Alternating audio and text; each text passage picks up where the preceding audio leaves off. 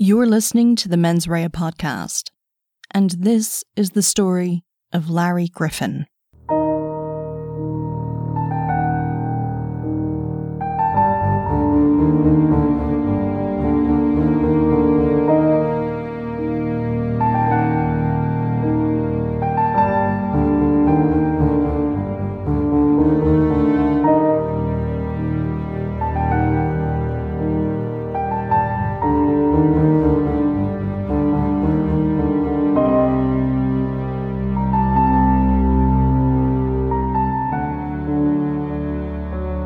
Lawrence Griffin, better known as Larry, was the local postman in Kilmacthomas and Stradbally, County Waterford, a rural seaside area on Ireland's southern coast. He was from a large family from Barrack Street, Waterford City, and was born in 1881. Larry had served in the British Army in both India and in France during World War I before being injured and discharged. When he returned home, he started working at the post office as an employee of the Royal Mail. When Irish semi-independence came, his employment was transferred to the new Department of Posts and Telegraphs. Larry lived in an Ireland where British postage stamps were overprinted with Irish.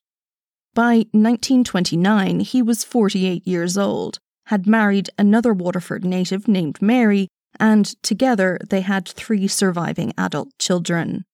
There were around 700 people who lived in and around Stradbally at the time, though this number may have been higher around holidays as grown-up children returned home to visit their parents and so on.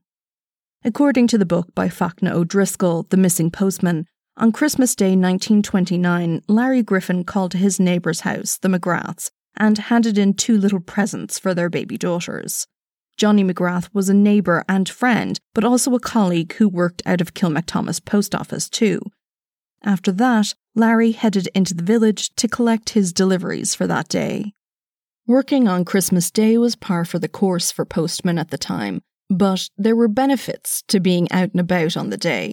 It was common practice to be generous with your postman at Christmas time, and Larry likely would have been looking forward to an extra few bob in his pockets by the end of the day and a few drinks for the road in gratitude for his service.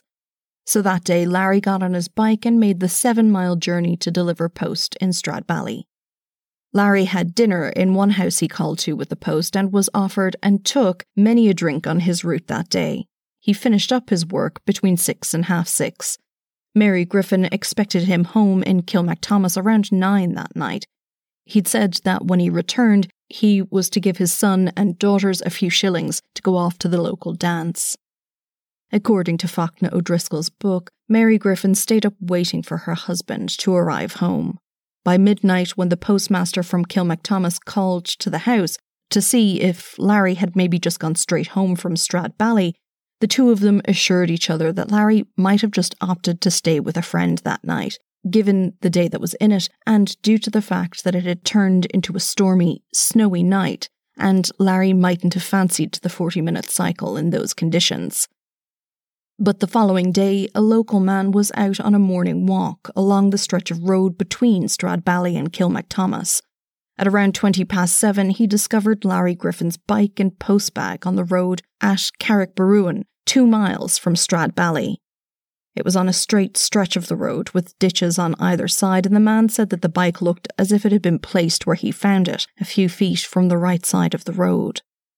Larry's fellow postman, Mr. McGrath, and Frank Cashin, accompanied by another man called Tony Cullinan, took a pony and trap from Kilmacthomas into Stradbally, looking for Larry on St. Stephen's Day. Word quickly spread that Larry Griffin had not returned home. Thomas Cashin, the school principal and the only person with a car in Stradbally, offered to drive the guards around the area to search for the man. Search parties were organised, made up of both civic guards and many members of the public. The area known as the Glen Bog, which was marshy land that ran alongside the road where Larry's bike was found, was a focus of the search.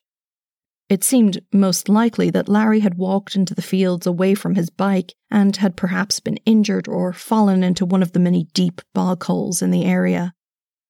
Gardaí from neighbouring parishes were brought in to help with the search, and local farmers were asked to search their land for any sign of the missing postman. The civic guards searched the area for further signs of Larry, but nothing turned up. He had disappeared.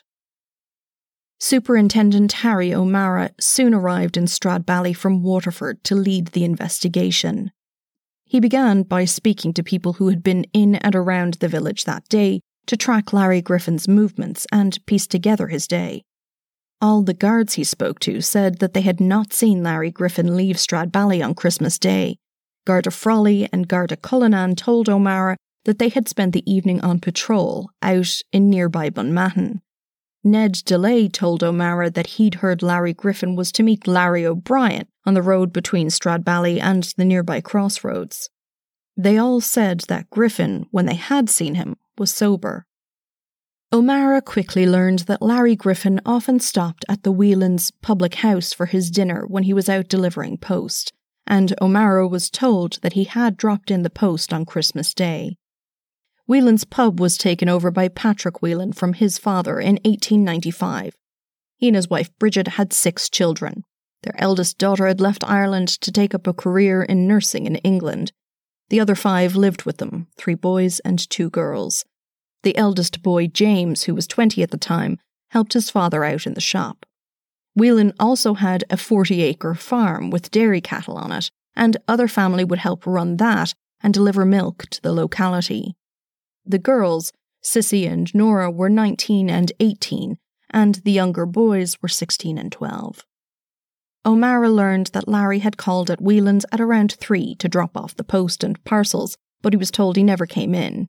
It was also the postman's normal routine to call by the Convent of Mercy at Stradbally on his way back to the post office in Kilmacthomas to collect their post, which would be hung on the convent gate. But Larry hadn't collected the post Christmas Day.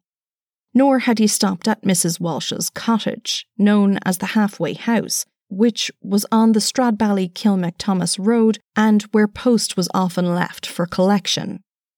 Mr. Griffin would always call in on his way to and from Stradbally to collect that post, but not on Christmas Day. The house was only 200 yards or so further down the road from where Larry's bike had been discovered. No one had seen the bike on the road between 6:30 on Christmas Day and the following morning. It wasn't there when a young man had passed that way at around 4 a.m. And curiously, the bike was dry when it was found, but it had rained heavily overnight. By the 28th of December, reports were circulating in local and national papers that Larry Griffin, the postman, had gone missing. On the 29th of December, O'Mara had a number of local men, mainly labourers, brought into the local barracks for questioning. They had been in the local hall or club on Christmas evening, but they all said that they hadn't seen Griffin or his bike. According to O'Driscoll writing in The Missing Postman, on the 6th of January a local priest, Father O'Shea, told Chief Superintendent O'Mara that, quote, the Gardaí in Stradbally were concealing what occurred, end quote, and that the superintendent should question them very closely.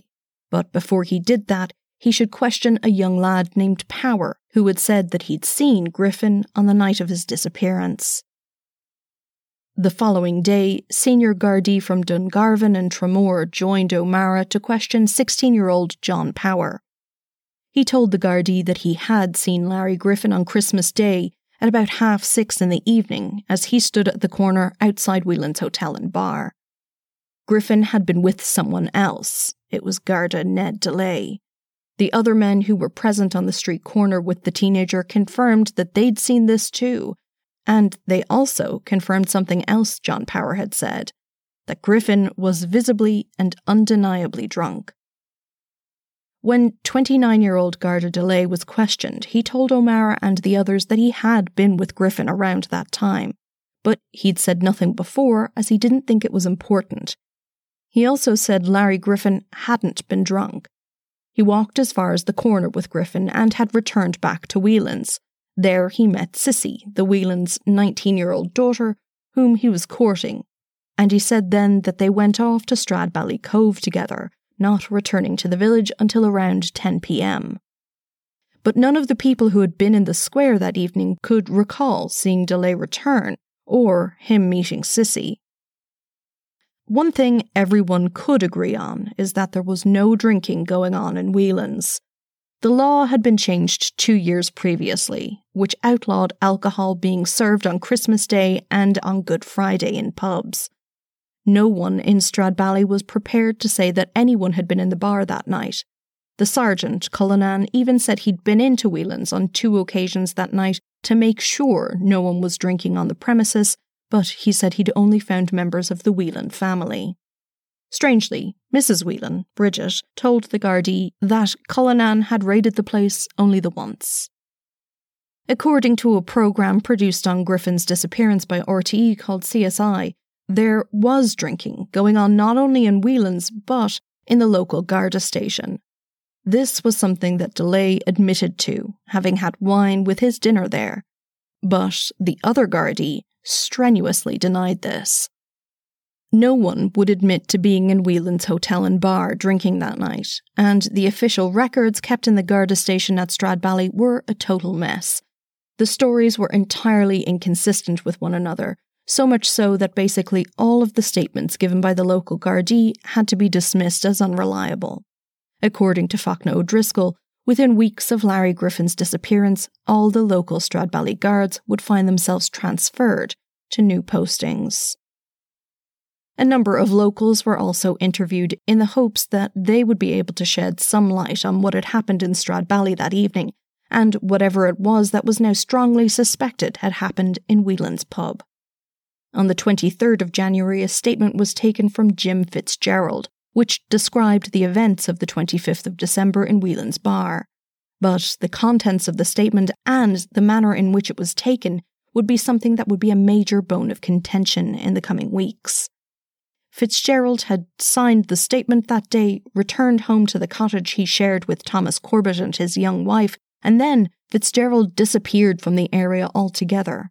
The Corbetts were also questioned, and they too left Stradbally, only returning to the cottage to collect some clothing in the dead of night.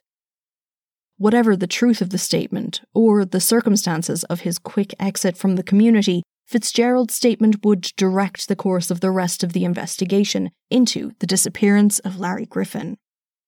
There were a number of searches of Whelan's hotel and home over those few days. The stove was taken, and the floorboards were taken up. Various items of clothing with what looked to be bloodstains were taken. Much was made of the findings of subsequent searches, all these items of clothing with stains on them. The one local pointed out that there was perhaps an all too innocent reason for these items being there, considering that there were 2 teenage girls living in the house. The headmaster, Tom Cashin, also had his car looked at, and bloodstains were reportedly found in the doorwell of that vehicle.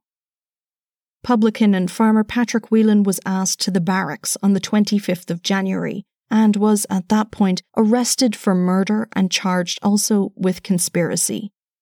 Bridget, Nora and James Whelan were arrested 3 days later, on the following Monday. With each subsequent search of the Whelans' home and business, more items with staining were found, and this was taken as vindication for the arrests.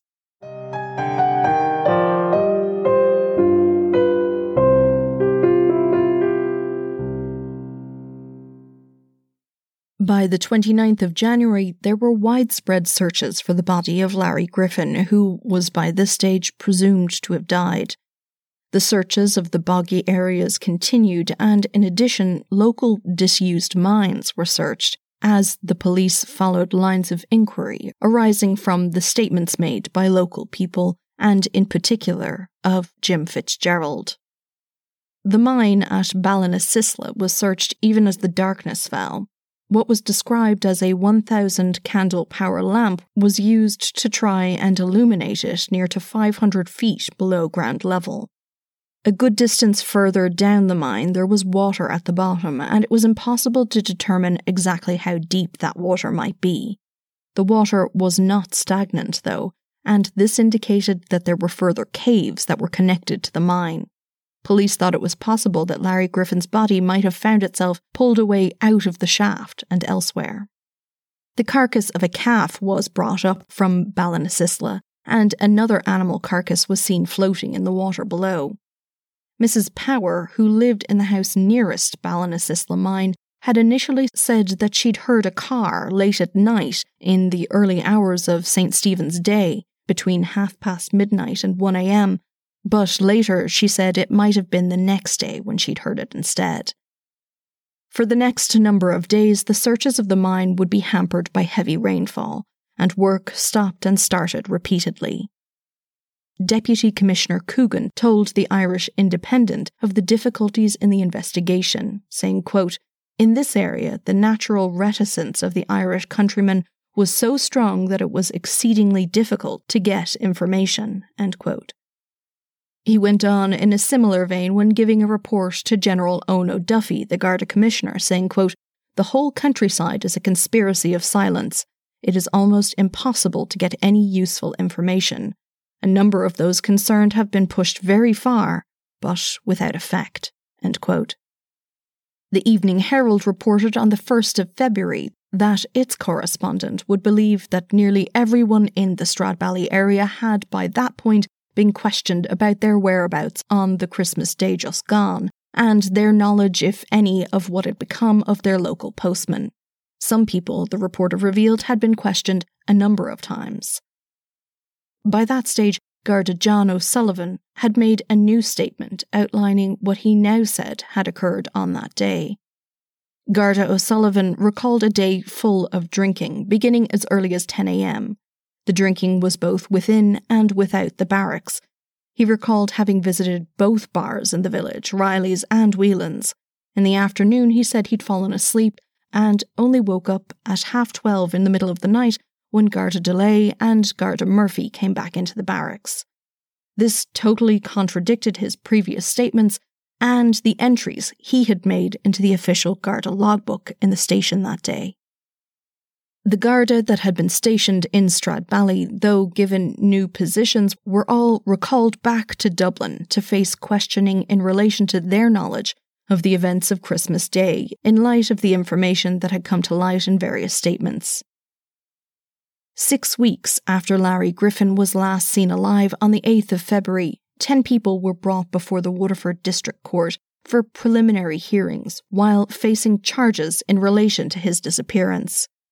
They were Thomas Cashin, the headmaster from Stradbally, Edmund Morrissey, a labourer, Patrick Whelan, the hotel and bar owner, his wife Bridget, one of their sons and a daughter, George Cummins, a farmer of Carrigahill, Patrick Cunningham, a farmer of Carriganone, and Ned DeLay and William Murphy, both members of the Civic Guard who were stationed at Stradbally the previous Christmas at the time of the disappearance. A large crowd gathered at the courthouse in Waterford City for their appearance, and friends and supporters cheered them as they arrived. All were charged with the murder of the missing postman Larry Griffin. Cashin and Morrissey were charged with disposing of the body of Larry Griffin with the intent to pervert or obstruct a coroner's inquest. The other 8 were also charged with conspiracy to obstruct a coroner's inquest. Counsel for the state, Mr. Finlay, told the court that he was in a position to put facts before the court that might go some way to dispel the mystery that had surrounded the case. These facts were garnered primarily from the state's key witness, Jim Fitzgerald. Mr. Finlay said that on Christmas Day between 7 and 8 p.m, Larry Griffin had gone to a pub in Stradbally. The pub, Whelan's, had been opened up for a private drinking session after Sergeant Cullinan, the officer in charge of the local police station, was known to have left the area. By 9 o'clock, there was a good gang of people in the premises, mainly made up of prominent people in the local community, one of whom was Larry Griffin. He had quite a bit of drink taken and dropped some money from the pocket of his postman's uniform. The money was apparently picked up by Mr. Morrissey, and Griffin got annoyed. A fight broke out and Mr. Cashin hit Larry while Morrissey simultaneously pushed him. Finlay said that as a result of these 2 blows, Larry Griffin had fallen forward onto his face and hands, hitting his head off the iron stove in the bar. Then he'd stopped moving. Whelan, the publican, had then come into the room, telling the others that they'd killed a man in his house. Cashin and Morrissey were alleged to have immediately gone about coming up with a plan to hide Griffin's body, in order to stop blame for his death being attached to Whelan and his pub. No one called a doctor or a priest. Cashin got his car and Mrs. Whelan came into the room with a blanket and wrapped Larry's body up. Finlay shockingly alleged that Griffin was still breathing at this point, but said that nevertheless his body was wrapped up. There was a visible wound to the centre of his forehead, but nothing more. Conversation took place between some of the men that they might bring Griffin to Kilmacthomas and put him over the bridge there, or put him down one of the mines in Tankerstown. The men carried him out the back gateway and put him into the back of Cashin's car, who had then driven away. Finlay alleged that Ned DeLay and William Murphy, the two Gardaí, were not at the pub at the time of Griffin's injury, but arrived shortly after and had helped to carry him out, and they were the ones who made the suggestion that Griffin's bike might be brought away and placed on the Chapel Road, to try and lead people to the conclusion that Griffin had cycled off that evening drunk and he'd come to some injury on his way home. Then, finally, Jim Fitzgerald appeared as witness for the state and Mr. Finlay began to take him through his statement, which Finlay had by that point thoroughly outlined. Fitzgerald told the court he lived about a mile from Stradbally in a cottage where Thomas Colbert and his wife also lodged.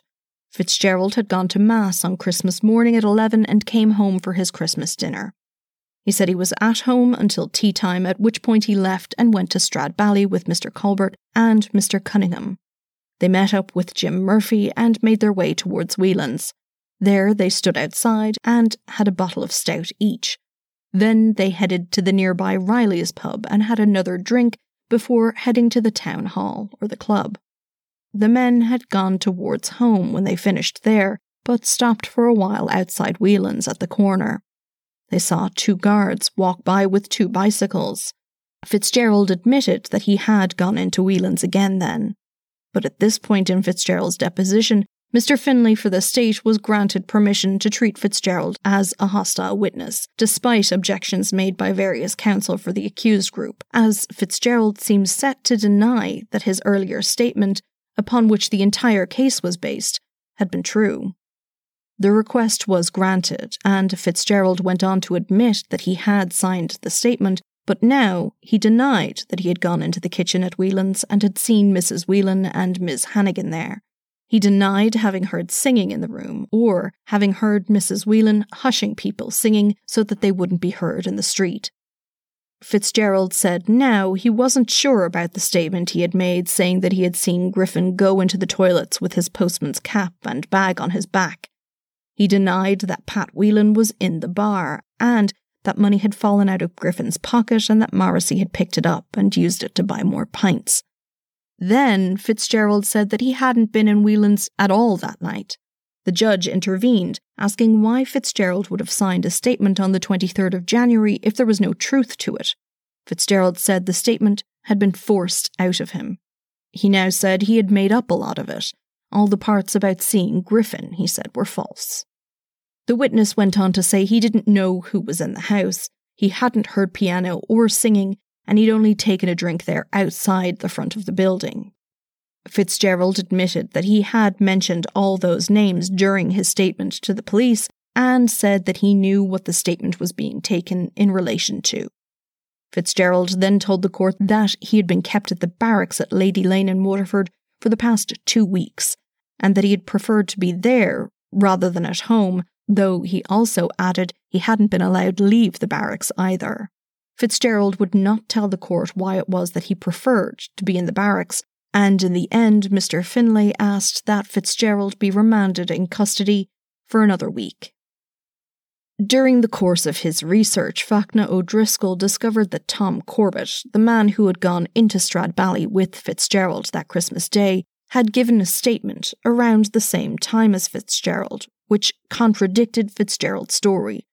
Corbett said that the two had gone into the village and had gone to enter Whelan's pub from the back entrance, but Corbett said that they'd found the back door was locked. Eventually, they'd given up trying to get drink there and had left. Counsel appearing on behalf of a number of the accused at this preliminary hearing asked that the charges would be dismissed as the state did not have enough evidence to prove involvement in Griffin's disappearance, as the witness presented would not swear that the people had been there. This request was denied. Then bail was asked for, saying that the matter had gone on for 6 weeks, and though their clients were anxious to answer evidence presented by the state, there was nothing to answer thus far. There was no evidence, and no body had been found. But the judge pointed out it had not been 6 weeks since the arrests of the 10 people. So this, again, was denied, and all of the accused were remanded in custody. On Thursday, the 13th of February, all of the areas involved in the search for Larry Griffin were gone over by an official engineer of the Gardaí. Measurements and photographs were taken of various sites, including Whelan's Hotel, the place where the bike was found, and the mine at Ballinasisla. In addition, Ned Morrissey, the man who was accused of having pushed Larry, was the local gravedigger. He was also a farm labourer who had lived and worked for a period of time with and for the Whelans. Quietly, senior investigators applied for and were granted exhumation orders, and they began to open the graves of those who had recently died in and around Stradbally to see if Larry's body had been secreted in a fresh grave there. The 10 accused were before the district court again on the 14th of February. When proceedings in the case began at 11:20, the judge, Mr. F.J. McCabe, warned that he would not tolerate noise or disruption from the large crowd that had gathered to hear the proceedings. The first witness of this preliminary hearing was Thomas Cullinan, a labourer from Kilmacthomas. He told the court that on St. Stephen's Day, the 26th of December, he had been with Larry's neighbour, Mr. McGrath, and Frank Cashin, and they had all searched for Larry Griffin. They'd gone into Stradbally and into Whelan's pub. Patrick Whelan, the defendant and publican, had come to the door and they'd spoken. Cullinan had asked Whelan if he knew anything about where Larry Griffin might be. Whelan had told the men that he'd tried to persuade Larry to stay on in the pub on Christmas night, but Larry wouldn't agree to stay. The 3 men out searching for Larry had also called into a house owned by the Powers on the way to Stradbally looking for Larry's bicycle. The back wheel of the bike was slack or flat, and the chain was off, but otherwise it was in perfect working order. There was no evidence of an accident. On the carrier was a bag, an oilcloth, and a pair of waterproof trousers, all of which were standard issue from the post office. Cullinan took the bike, fixed it, and rode it back to Kilmacthomas. Cullinan also participated in a search for Griffin on the 27th of December and heard James Whelan say that one of the girls had gone off up the road with Larry Griffin that night. Francis Cashin was next on the stand. He was a postman in Kilmacthomas and said he had searched with Power and McGrath for Larry Griffin in Stradbally on the 27th. He recalled a conversation with Paddy Whelan at the pub and said he'd remarked to the man, "I wonder what's happened to Larry," and Whelan had responded that Larry had gone off on the booze. Cashin said he also overheard Whelan say that he'd wanted to put Larry up for the night, but that Larry had refused. Then Cashin confirmed that he'd seen Griffin's bike at Power's cottage too, and its condition. A young man named John Power, who lived near Stradbally, recalled that on Christmas Day at around 3 p.m. he'd headed into the old empty RIC barracks, where a number of local boys had gathered. At 4:30 he went to Riley's pub and saw Nora Whelan across the way at Whelan's Hotel, standing with Guard Murphy, who was in uniform. At 6:30, John Power said he went over to Whelan's and saw a number of men standing on the street corner. He saw Larry Griffin, he said, talking to Guard Frawley, who lived 3 doors down from the Whelan's Hotel over the post office, and shortly after, he also saw Guard DeLay outside Whelan's. The young lad told the court that he had seen Guard DeLay walking with Griffin and his bike heading towards Whelan's back gate. Griffin was in a bad way. He was sick and vomiting. The following day, St. Stephen's Day, John Power was back in Whelan's.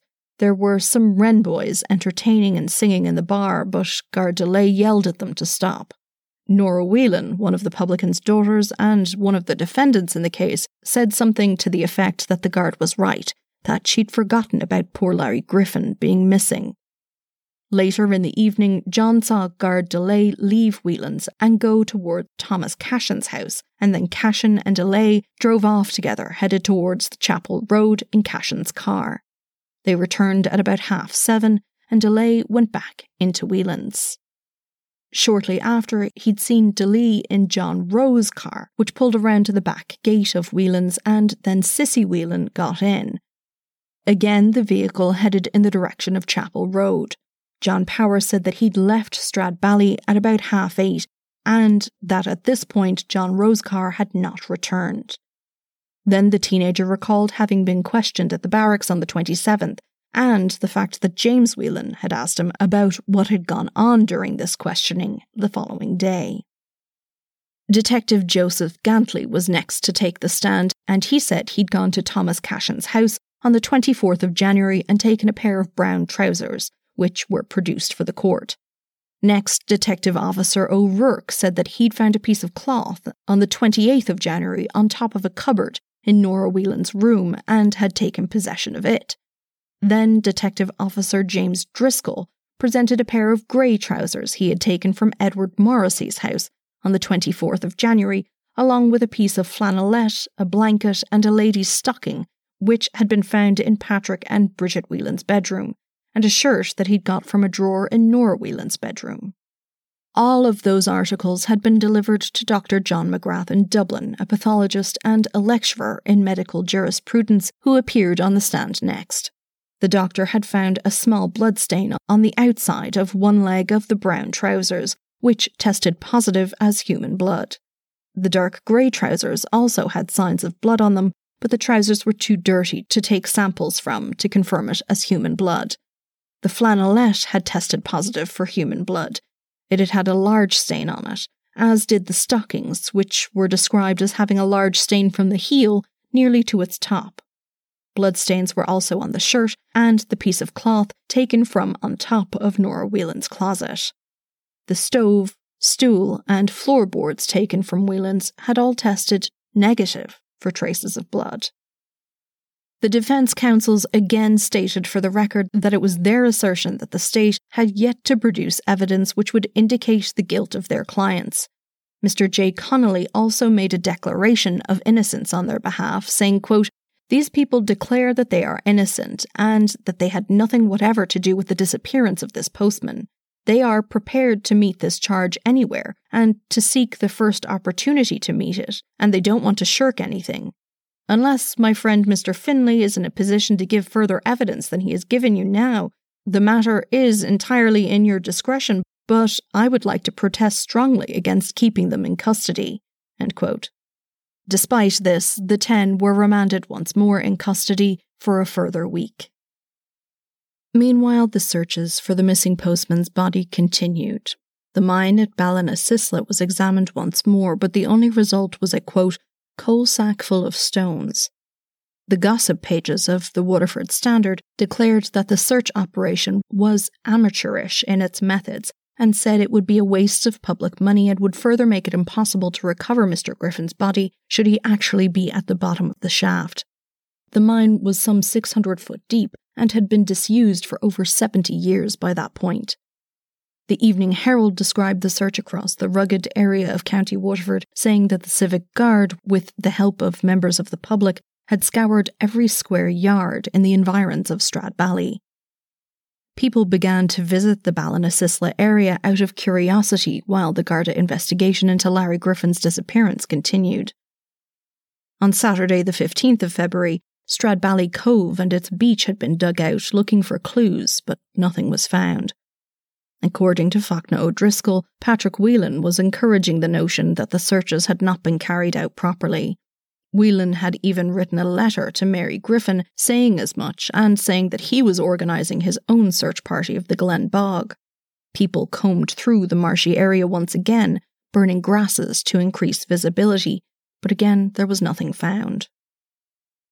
On Thursday the 20th of February at about 4:30, a discovery was made at the mine shaft at Ballinasisla, a large piece of black cloth which had been lifted by a grab dredger. It was identified as the front portion of a man's waistcoat. Around the same time, the Civic Guard changed tack and focused their search in the next few days on the area around Stradbally and the fields that surrounded it. Through heavy rain, guards searched the fields with the belief that Lawrence Griffin had been buried somewhere within a mile of the village where he was last seen. 40 guards split into teams, and they carried out thorough searches of quadrants. As they moved through the countryside, they used long iron rods to probe the earth, feeling for anything unusual which might indicate that the soil had been disturbed or that there was something buried beneath their feet. They also concentrated on a field behind the schoolhouse in Stradbally, which had recently been ploughed and levelled. When the 10 accused appeared again in court on Friday the 21st of February, it was noted by the reporters present that the defendants' time in custody was beginning to get wearing in terms of their physical appearance. They were solemn and strange-looking.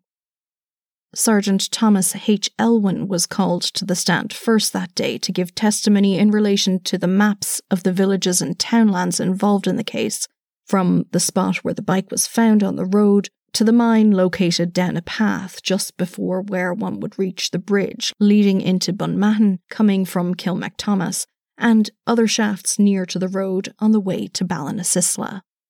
A map of Stradbally was produced, and so was the map depicting the layout of Whelan's Hotel and Bar.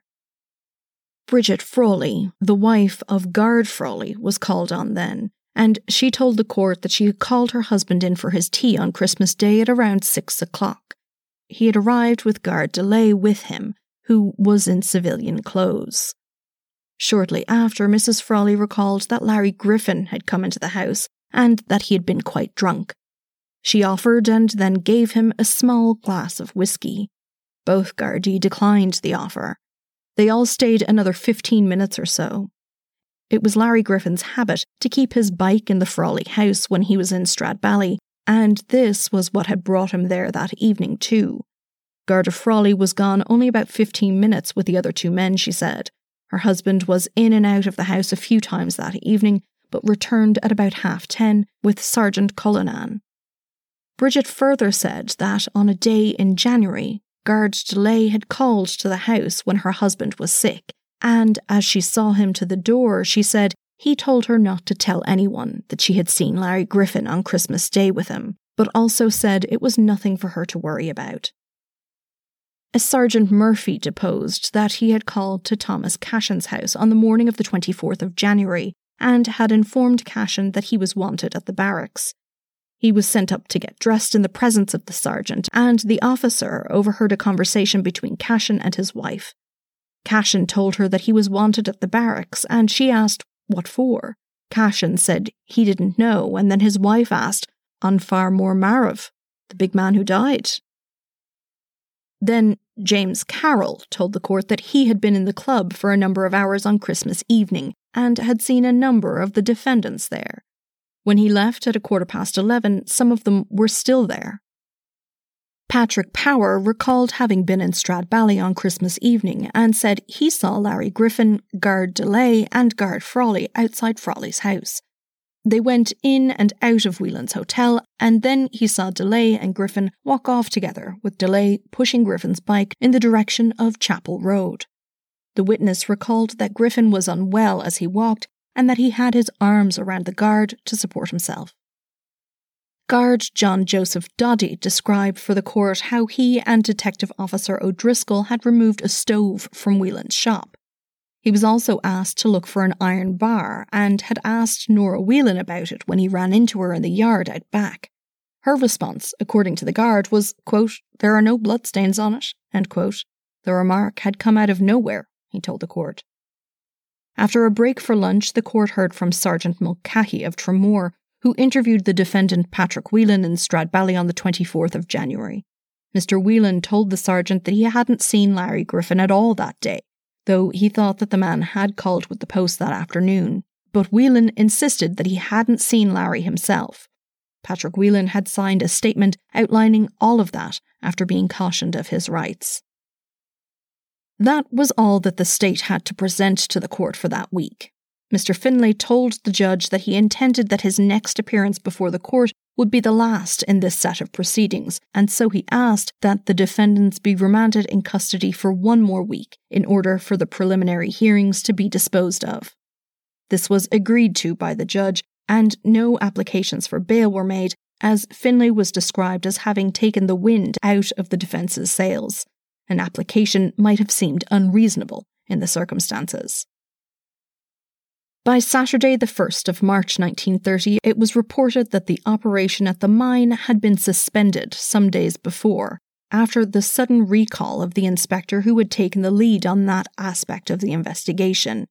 He was to be replaced by Superintendent James Hunt from Galway. That said, according to the local papers, it had seemed to onlookers that if Griffin's body was indeed in any of the mine shafts, it likely would have been found swiftly during the dredging operation. On the same day, the court met again in the matter. No new evidence was produced by the prosecution, but Mr. Finlay told the court that the Civic Guard believed that they were close to finding Larry Griffin's body. A Garda superintendent took to the stand to confirm that he was in the possession of certain new information and said that inquiries were being pursued on the basis of these. The 10 were remanded in custody for a further week.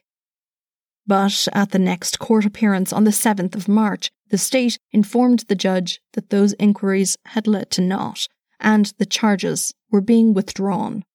There was again a large crowd present that day, and friends and supporters of the 10 whooped and cheered in delight as it was announced that they would all finally be released.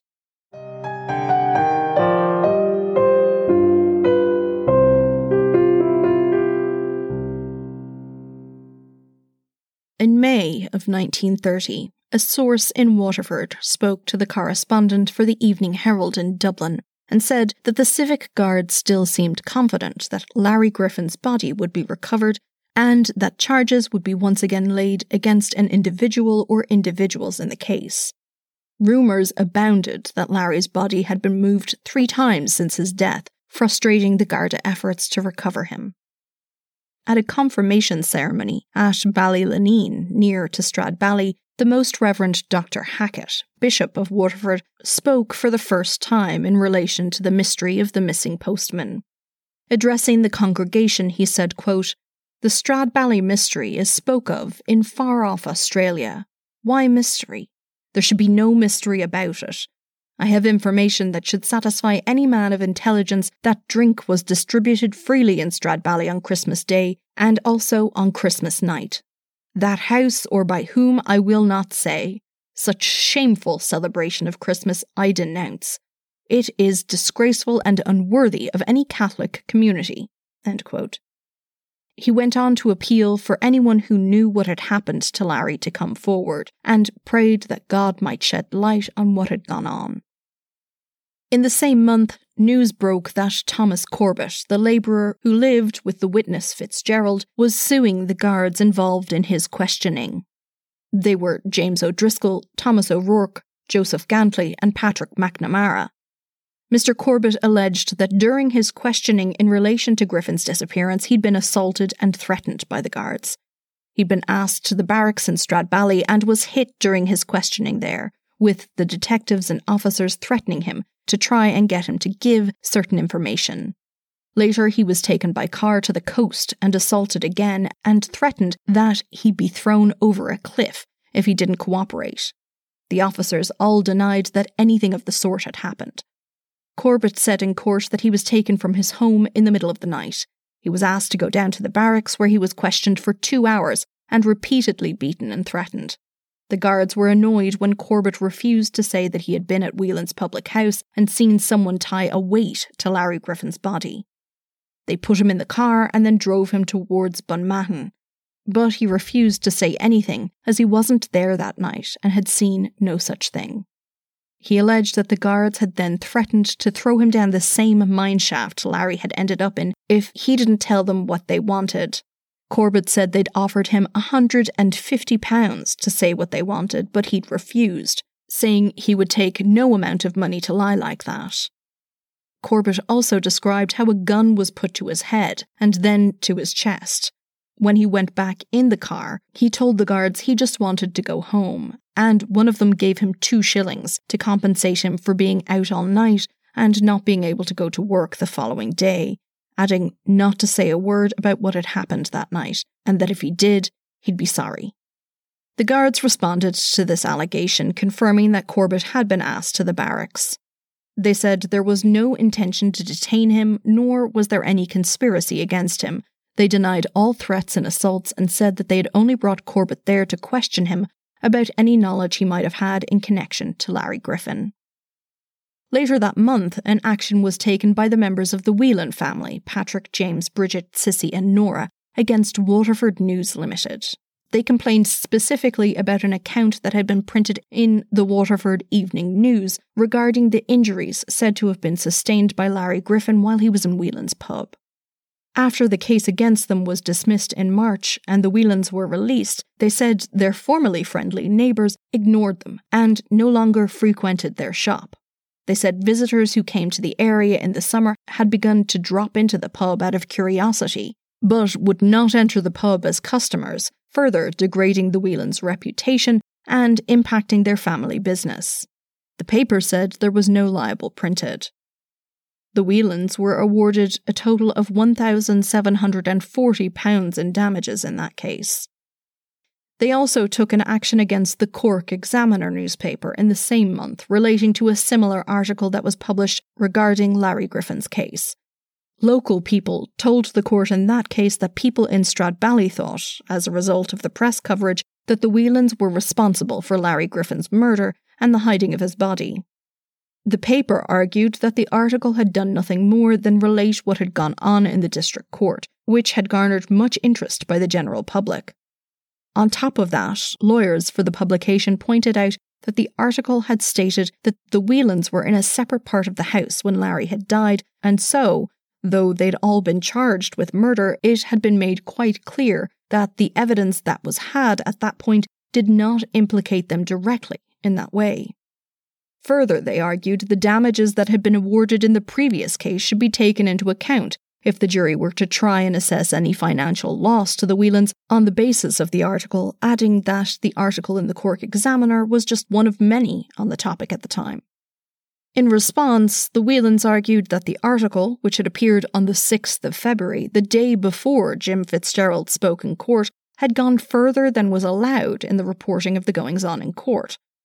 The article, they said, had given the impression that the Whelans were intimately involved in Griffin's death, that it had occurred in their house while they were present, and that they had been involved in the actions taken to conceal his death. The jury agreed with them, saying the piece had in fact published the innuendo alleged.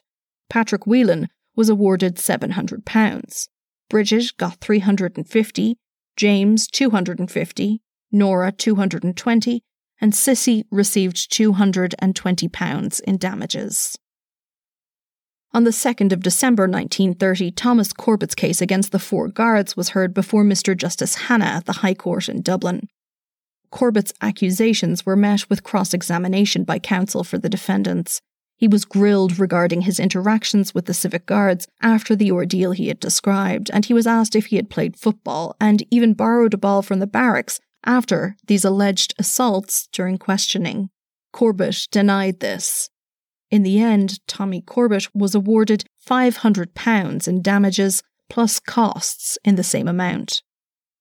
According to Fachna O'Driscoll, working off the Garda files from the late 1930s, police were paying close attention to negotiations regarding a settlement in lieu of the money that had been awarded to Tommy Corbett.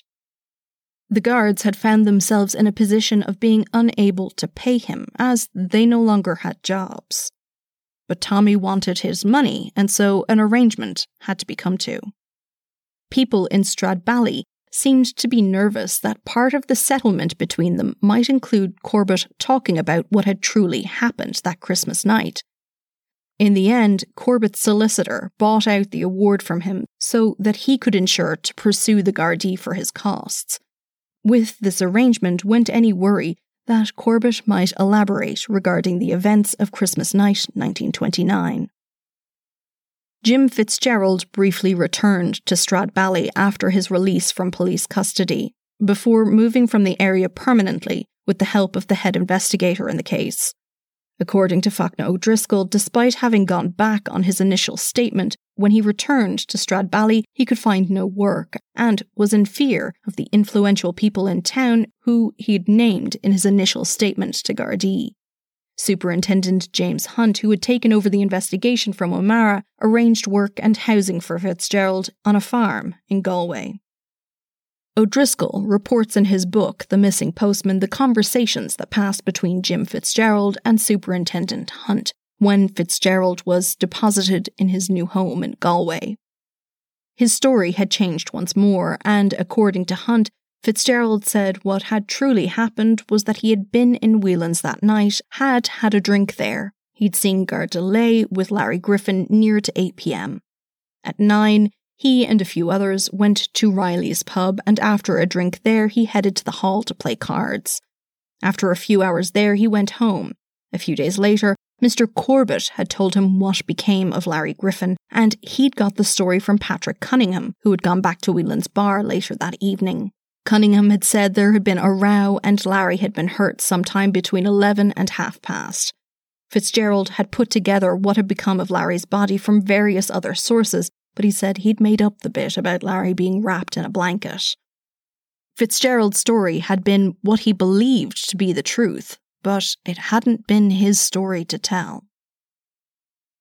In March of 1931, Larry Griffin's disappearance was brought up in the Dáil by local Waterford TDs.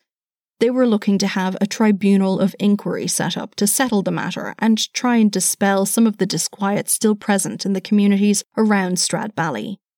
But the notion was rejected, with the Minister for Justice saying it was unlikely a tribunal would be better able to get the truth of the matter than the Garda investigation, which had occurred immediately after Larry Griffin's disappearance. If people wouldn't come forward with what they knew, the Gardaí could do little more. In February of 2009, the Irish Language Division of RTE began the development of a series which would look at notorious Irish crimes. Fáchna O'Driscoll and Dr. Tadhg de Schlein of NUI Maynooth were brought on to investigate the case of Larry Murphy. Quickly, it became clear that the documents that they had managed to find were part of a larger Garda file kept on the case, and that the full file had not been made available to the public or even the surviving members of Larry Griffin's family. But applications to review the full files by both researchers and the family were denied. However, as the air date for the programme approached, the Garda seemed to change their mind. It was announced that the file would indeed be made available to the public at the Garda Museum on the very morning that the programme was to be aired. Fáchna O'Driscoll recalled that it was a short-lived feeling of victory. He had immediately sought access to the file and was handed over a small ream of papers that was clearly not the full investigative file. He had personally reviewed official documents that weren't included in it. After a few letters back and forth, he was eventually presented with 10 full files of documents, amounting to what he said was somewhere between 5,000 and 10,000 pages, and a photo album. He was assured that this was it, though. There was no physical evidence remaining in the case, nor any record of what had become of it. In his book, The Missing Postman, Fáchna O'Driscoll reconstructs what he thinks was the most likely chain of events in Stradbally that Christmas night, based on the full Garda file. But of course, you'll have to read his book to find that out. It's linked in the show notes. No court ever decided on what exactly had happened. Larry Griffin's bicycle sat in the Garda station in Stradbally and became a reminder of the failure of the force and his absence in the community. In 1943, the postmaster of Kilmacthomas retrieved it on the instructions from his superiors. No one knows what became of it after that. Mary Griffin died in 1958, aged 83. She had always hoped that she'd be able to recover the body of her husband, and had been deeply upset at the notion that he lay somewhere with no Christian burial. Larry was commemorated on her own headstone. Up until her death, Mary lived with her son Jack and his wife Bridie, who had set up a garage in Kilmacthomas. Larry Griffin's family continues to live in the area to this day, knowing that their grandfather or great-grandfather is somewhere out there in the landscape around them. A local woman is quoted as having said at the time, It's no crime for a man to die, if only they treated him as they should. Thank you for listening to Mens Rea, a true crime podcast. If you've liked what you've heard, don't forget to subscribe and give a 5-star rating. Or honestly, just tell a friend. That really is the easiest way to support your favourite podcasts. You can find us on Facebook, Twitter and Instagram at mensreapod, or you can send an email to mensreapod@gmail.com. This podcast is made possible in part from generous donations by supporters on Patreon. Special thanks this week to Marge Tomney, Anne O'Donovan, Gemma Morris, Ellie Collum, Margaret McQuillian, Leandra Tilley, and Kate McMillian. Thanks so much to everyone who has signed up and to everyone who continues to support the show. It's hugely important to be able to keep Mens Rea going, and along with the warm fuzzies of helping out, you get ad-free and bonus episodes and nifty merch. So if you can, check it out at patreon.com/mensreapod. Thanks also to our sponsors for this week. Check out Best Fiends, my favourite mobile puzzle game. And also Raycon Earbuds, who have upped my podcast listening game. And finally, thanks to BetterHelp, helping me to keep even-keeled in these unprecedented times. Remember, supporting our sponsors supports this show. So head to the notes for this episode and check them all out. Our theme music is Quinn's song The Dance Begins by Kevin MacLeod. Additional music is by Juanita Meisel and Kevin MacLeod. This podcast was researched, written and produced by me, your host Sinead. All sources for today's episode can be found in the show notes or at our website, www.mensreapod.com. And so, till next time, don't do anything I wouldn't do.